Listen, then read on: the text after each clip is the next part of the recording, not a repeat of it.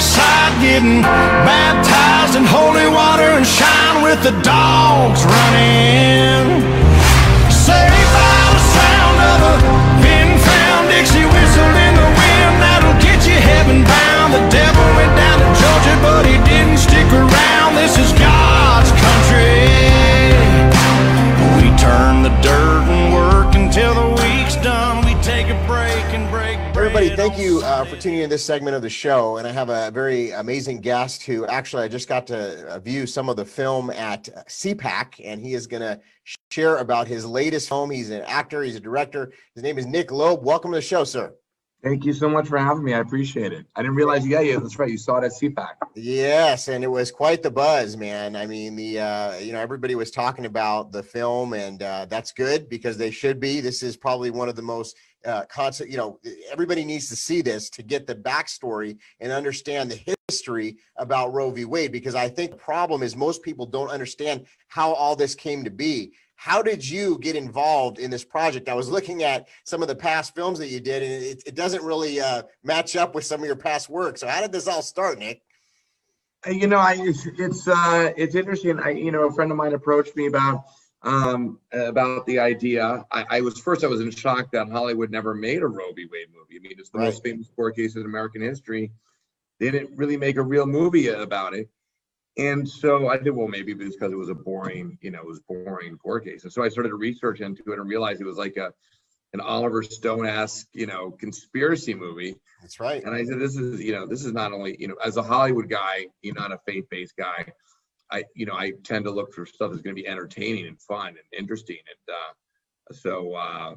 And when I researched it, I did like, this is going to be great. And that was it. Yeah, you probably never anticipated the journey. And I know there's a couple people that are friends of mine that have worked with you, and they kind of told me a little bit about some of the things you guys have been through. Do you want to share any of the experience of since you've been making the film, some of the attack you've come up against?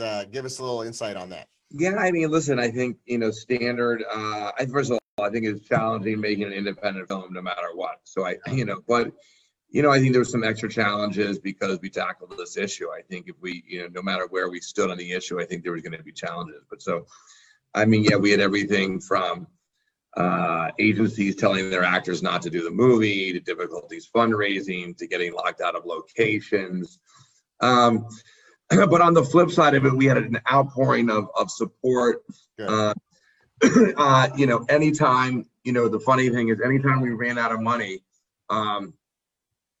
money showed up. Yeah. It was bizarre. Amazing? Even just the last week. So, wow. We had no money for advertising, and out of the blue, some guy came and said, "Hey, you guys want some money for advertising?" And wrote a huge check, and now we're gonna have the journey of this has been sort of surreal. Yeah, I mean, not to make the comparison, but I guess I will in some aspects. But when Mel Gibson made The Passion, that was like a life-changing thing for him. And I talked to Ben Caviezel, he's been on the program, and Jim Caviezel, excuse me. It kind of reminds me, because this is a groundbreaking film, man. I mean, this is you're bringing a storyline that it's such a big, polarizing, spiritual issue of our nation in our time, and yet people really don't have much information other than a few films that have been maybe made, but none of them really articulate it in the way that you did here. How did you guys write this? I mean, obviously it's a real life story, but who brought it together, and how did that all come to be? I mean, I did. I mean, I just I had to figure out how to tell the story, which was challenging because you can't tell the story based on a court case. You have to find, movies are told by characters. You follow a journey of a character. And we went through multiple different protagonists. I mean, we had, one guy, and we did more research about the analysis. And then we literally had a final script, and then somebody said, well, have you thought about, you have Bernard Nathanson in your script, maybe he should really be the protagonist. And so we sort of went all over the place, back and forth. And finally we just it came to be. And we had a lot of different characters. It was a bigger movie at one point, maybe a little more complicated. But it ended up what we have. Yeah, well, it's a great film, and it's going to be coming out. Tell us about some of the people that are in. I know John Voight. Who else is in the film? We got Robert Davi, John Schneider, Stacey Dash, Corbin Yeah. Burson, Jamie Kennedy, Joey Lawrence.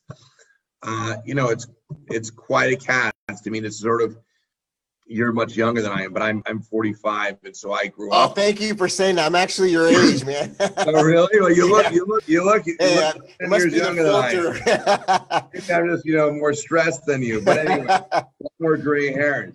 And so we grew up with these guys. I mean, we grew up with Dukes of Hazzard. I was thinking Joey Lawrence. Yeah. And so this was like, for me, it was like a fantasy getting to direct these guys, and heroes of my youth. Yeah. Now, your family, partially, you have a pretty interesting story, but part of your family's in the finance sector, right? So how did you jump from being in that world to being in filmmaking and all that? I tried finance. I never really sort of took to it. I studied finance in school. When I graduated Tulane, I went right to go work for Universal Studios. Actually, my uncle at the time had bought Universal, so I went to go work. So there was some family and so there was a little nepotism there. Yeah. But it gave me a good entree and it helped. But sometimes, I think, especially in Hollywood, that doesn't always help today. Nepotism. Right. Actually, sometimes it creates barriers. Yeah. So it was a challenging road. So I was in and out of the business. I've been in and out of the business since I was probably 20 years old, starting out there and doing before that, theater and school and writing and directing. And so I've been doing it over 20 years. So yeah, I know the Hollywood world well. I pastored there for 17 years. I was a child actor. I mean, I've done all kinds of stuff in Hollywood. I partied like a crazy man before I got saved as a Christian. So know the whole thing, man. A total story of redemption. It's a tough area, tough world to live.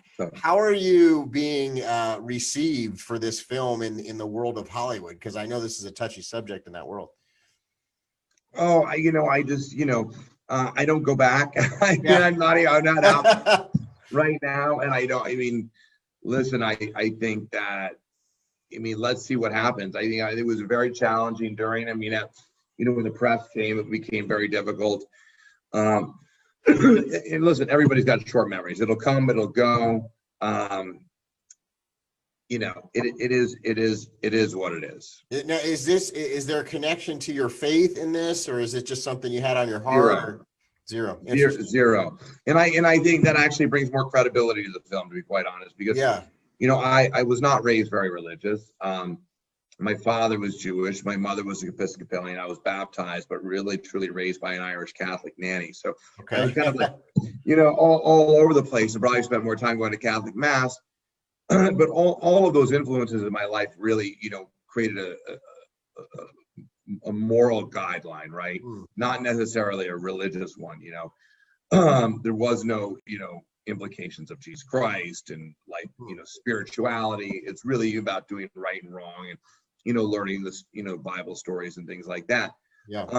Do I believe in God now? Yes, but I don't hang my hat on any one particular religion, and my religion is not what motivated, my belief in God is not what drove me to make the film. Yet making the film has exacerbated my belief in God. Wow. Interestingly enough. Yeah. Well, that's similar to what Jim Caviezel was saying too, is that, going through his film, he had all these experiences along the way, and all of a sudden he started having a closer, walk. Yeah. And I've had all these crazy experiences along the way with Roe over this 4-year period, which is driven me more closer to God. Yeah. Yet it probably, much more than I've ever been in my life. Yeah. I think that the message of the film is really eye-opening, and I think a lot of people will come to understand more about this situation, and you're helping do that in this film that you have written. And, how can people go see the film? How can they support the work you're doing? What's a good way to do that? Yeah. So, you can actually pre-order the movie right now on iTunes. It's out on iTunes. But it'll be, for those of you who don't, we're not friends with Steve Jobs. You guys can go on Amazon April 2nd. And if you don't like Jeff Bezos, you can go to Google. April 2nd. But other than that, it'll be every satellite and cable, whether it's Comcast, AT&T, whatever. It'll be on every on-demand all over the country. April 2nd, Good Friday, Easter weekend. Go see it, pre-order it now. Yeah, awesome, man. I have to tell you, we have a large, as a faith-based audience on this show, and large contingent have been praying for life and against the attack of the unborn in our nation. And so we're so thankful for what you did, Nick, and what you're doing out there, man. You. We're going to be praying for you, man. And I appreciate that. Listen, you have an open door to come on this program anytime, and we'll put all the links up. And please stay in touch with us, my friend. God bless you. All right, God bless you. And we'll be right back with more of the rest. We will hear arguments in Roe against Wade. You may proceed. If you really want to know how abortion became legal in our country, I will tell you the true story. Dr. Mildred Jefferson, would you like to head up a Right to Life group that I'm starting? Dr. Bernard Nathanson's clinics are performing 1,000 abortions per week. That's why I'm taking up the fight. I wanted to get abortion legalized across the country. We're looking for a pregnant girl to challenge the abortion laws. We'll give her a pseudonym. Call her Jane Roe. It's genius that way no one will ever know about her past. First, they came after the Jews, and then they came after the mentally deficient. We did nothing. And now they're coming after the unborn. And so you're gonna do nothing? Robert Byrd for Henry Wade. No judge or jury in their right mind would ever let abortion happen in Texas.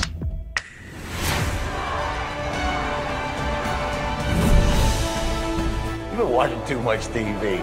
This case has nothing to do with women's rights. It's God's duty to forgive. It's ours to rule the law. You're changing your vote because your family found out.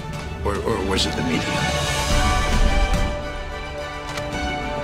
If we don't sort this out, fur will fly today. You are trying to control this, Warren, old buddy. That is completely unethical. In the matter of Roe v. Wade, I want the case re-argued. Faith in God, respect for his law. That law being?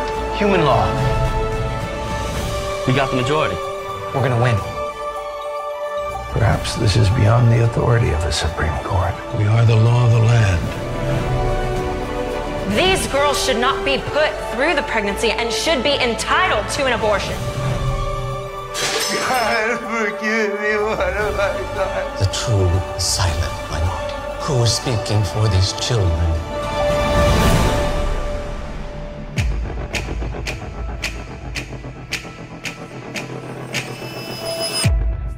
Of abortion. Wow. Since 1973, the United States has killed over 70 million viable children in the womb. This is abortion by choice. Friends, right now, get off the table the less than 1% that have to be aborted because of the mother's life or to the threat of the mother's life. We understand that. When that's the situation and the baby is going to kill the mother by whatever's going on the inside of mom, then I think all of us in the universe agree that medical procedure, that termination of the pregnancy of that little guy, that little girl, is something that is necessary for the life of the mother. Let's remove that off the table now. Let's remove rape off the table. It's such a teeny tiny, less than 1% amount, other things like that. Let's just talk about the bulk of elective abortions. This is the decision that I don't want to be pregnant. I got pregnant, don't want to be pregnant. And so I could have the kid. I'm healthy enough to have the kid, don't want the kid. I want to get rid of the kid. And so let's talk about that. Again, 60 plus million. Now, more kids have died in the womb since 1973 than all those who died in the Vietnam War. Think of that. It's epic. So here's what the Bible says, for example, a lot about terminating the life of a baby. And the scripture makes this clear announcement regarding us who are alive. By the way, Ronald Reagan said, isn't it funny? Everybody who's for abortion are those who have already been born. Reagan said all those who are for abortion happen to be all those who have already been born. I think if you could interview the baby inside the womb, the baby would be all about life, would be all about living. The Bible says that that's a human. That is a person that has been engineered by God. God is the designer. He says in Psalm 139 that he's in the inward parts of mom, making that baby come together. It's remarkable. It's awesome. Now, if you don't believe in God, then you can just kill anything. It doesn't matter. But most of Americans believe in God. Great news is, a tremendous change in our culture regarding abortion, and I'm so happy to report that the bulk of the change has happened with the young generation. The millennials and those even coming behind the millennials, believing in God or not believing in God, are unexplainably pro-life. That's why you're seeing a great decline in abortion clinics. Abortion mills that are in effect are having a hard time finding nurses and doctors, and thank God for that. Their support base, their income feed is drying up. Why? Because people are seeing it that it's wrong. I personally, this is my opinion, I personally believe that abortion has got the bad name that it does now because of technology. You can now see via technology right from the get-go what's happening on the inside of mom-to-be, all the life, all of the engineering, all of the science, and young people are impressed by that, and so I'm grateful. But the Bible tells us on a moral side of it that in Micah chapter 6 verse 7, you see there where the woman is contemplating regarding her relationship to God and her pregnancy that she has discovered. She says, "Shall I give the fruit of my womb because of the transgression of my soul? Shall I offer the sacrifice of my baby for what I've done?" Boy, that could be on the front page of today's newspaper. Isn't that the real logic behind these 60 million plus abortions? Is, wow, I need to terminate this because I'm in college or I'm young, and we've been sold a bill of goods that that's the only choice. It's not the only choice. Adoption. People are in line. There's not enough babies in America to adopt. Let's put them up for adoption. But this we know for sure. Counseling with women, counseling with others who have suffered the issue of abortion. Why are the mothers after decades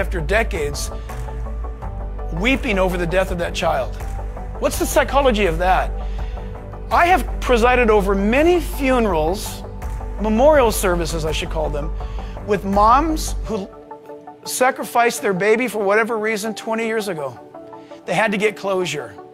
Why? Because it is a spiritual issue. It's life. And people know that it's not the right thing to do. So listen, when you go to vote this election, you need to vote for those who are pro-life. Please, I hope I'm speaking to a more sophisticated group of people who would never even be tempted to vote party lines because it's the choice they made. I like the color red or blue. I like donkeys over elephants. I mean, that's insane, right? Well, my mom and dad, they've always been Republicans or they've always been Democrat. That's not a logical reason. Listen, know what are the issues before you. Know what they are.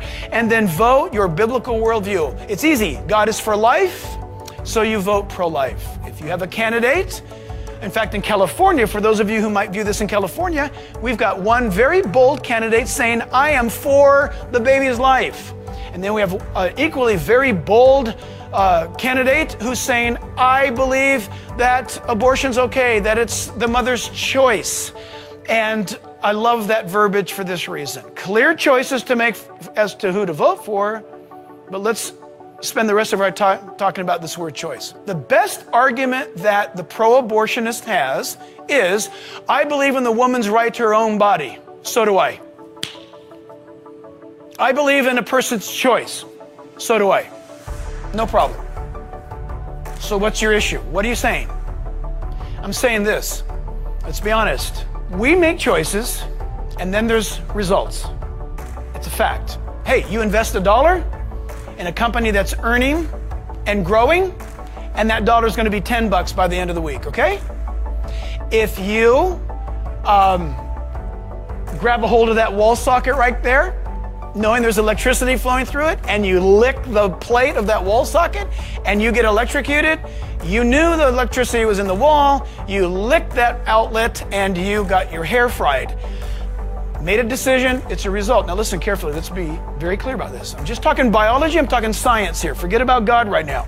if you get together with somebody, male and female as God designed it, but male, female, let's say for those of you, if you're an evolutionist, as evolution decreed, and you hook up and you get together, biology kicks in. Real, true, awesome chemistry happens, and you get pregnant. What happened? You made a choice to hook up, and the choice you make created a baby. So now you have an outcome to a decision happening. But when somebody says, I believe in the mother's right to her own body, here's where it gets sticky. The baby inside mom is not her body. It's the miracle of scientific life. Inside mom, in the miracle of humanity, in the miracle of life itself, even in animal life, that baby inside is a completely autonomous individual. It's not a health issue. It's not any other kind of an issue. It is awesome. It is life. But when somebody says, well, I believe it's the mother's right to terminate the pregnancy, you have an ethical, logical conundrum. You're trying to make something fit, but it won't fit. That's a separate human being inside the mother that's viable. And God says for us who are alive to speak up and to defend those who have no voice, those who have been destined to destruction.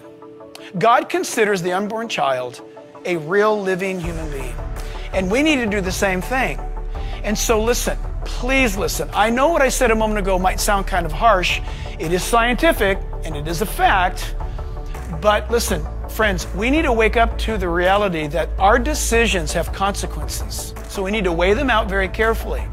And we need to understand that sex that is conducted without restraint brings about heartache, brings about possible disasters. But no matter what these things bring about to us in practice, it's never right to do something wrong and make it worse by compounding murder. That's what abortion is, murder of a viable human being, bringing that into the mix of guilt and shame. Hey, listen, if you've suffered from an abortion, God forgives all manner of sin. It was a sin. It was a sin for that man to be getting you pregnant, and it was a sin for you to agree to have such a thing go on. Both are guilty. But God can forgive sin. He forgives sin when we go to Him and say, Lord, I was wrong and I repent of that and I see where I sinned against you. And then finally this. I'm very happy to be talking to you about this topic because I'm a survivor of an abortion. In December, just before Christmas in 1957, my mom attempted an abortion, and I'm happy to report it failed. Her and I were taken to the hospital. I was inside of her, taken to the hospital, and we stayed there until January 15th, 1958, when I was born. And I'm happy to report after almost 61 years later, I can now report as one who was attacked from the womb, survived, can report to you today that I've been very happy to have been granted life by the grace of God. Maybe you should consider letting someone else have that chance as well.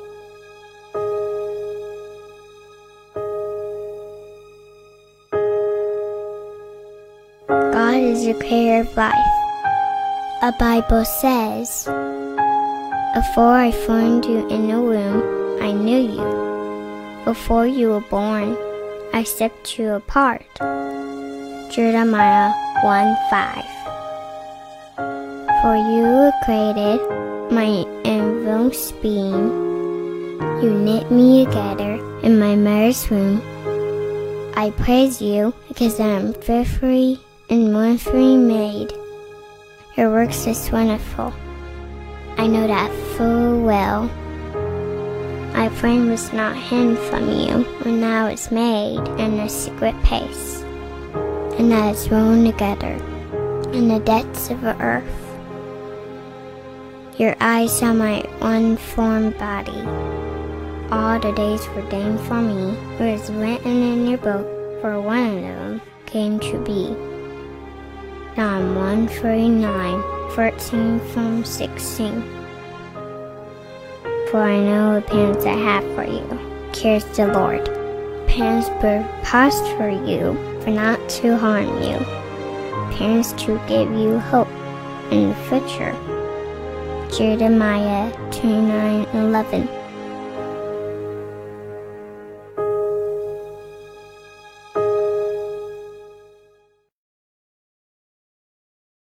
Yeah, so I came thinking I was going to be here for a year, and I showed up, and everything fell apart. And I was walking the streets of LA by a taco truck. All these people can relate to what I'm talking about, these sites in LA, you know?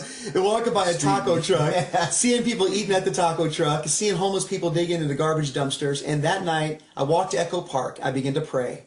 I said, God, I'm the biggest failure in all the world. Sometimes the best thing you could do is tell God every honest feeling in your heart. And that night, God spoke a word to me. He said, you're not a failure, but you just need to die to your dream. Die to your dream and plan of being a success. I never want you to think about the word success ever again as long as you live. Right. And I want you to live to the dream of being a blessing. Right. And that night, I died to my dream, and I picked up something that was better, the cause of Christ. Oof. And I realized the Bible said, in all thy ways acknowledge him, and he shall direct thy path. Yeah. Those 12 words changed my life. And I went home and I drew a line down those words. In all thy ways acknowledge him, he shall direct thy path. And I said, God, I am never going to stand on the line of trying to direct my path ever again. Wow. I'm going to stand on the 6 words of those 12. In all thy ways acknowledge him. And that's where the journey began. I went back to the little church. We got our first apartment open. We started taking in drug addicts whose lives were being transformed. And then we got a second home. And before long, God began to give me a vision that I didn't even know that I had. I mean, some people come to LA and Hollywood and they think that maybe their life's going to go in one direction and everything dies and everything falls apart. And sometimes your dream hits rock bottom. But can I tell you, rock bottom in the kingdom of God is not where it's not where things go to die. Yeah. In rock bottom, that's where God recreates things. That's right. And my dream was recreated from showing up on Sunday and being a pastor that everybody wanted to hear to now a city janitor walking through the streets of LA, picking up broken pieces and telling people that they can dream again. Wow. And a few houses later, we turned into a 400,000 square foot hospital now on the Hollywood freeway, reaching every type of hurting need 24 hours a day. Because when I got the building, I looked over the city and I said, if the pimps can work 24 hours a day, if the pushers can work 24 hours a day, if the adult film ministry, which is preying on runaway kids in Hollywood, if they can work 24 hours a day, why not have a church that will be open 24 hours, that will take in people all hours and help them rebuild their dream in the middle of Hollywood, a city of broken dream?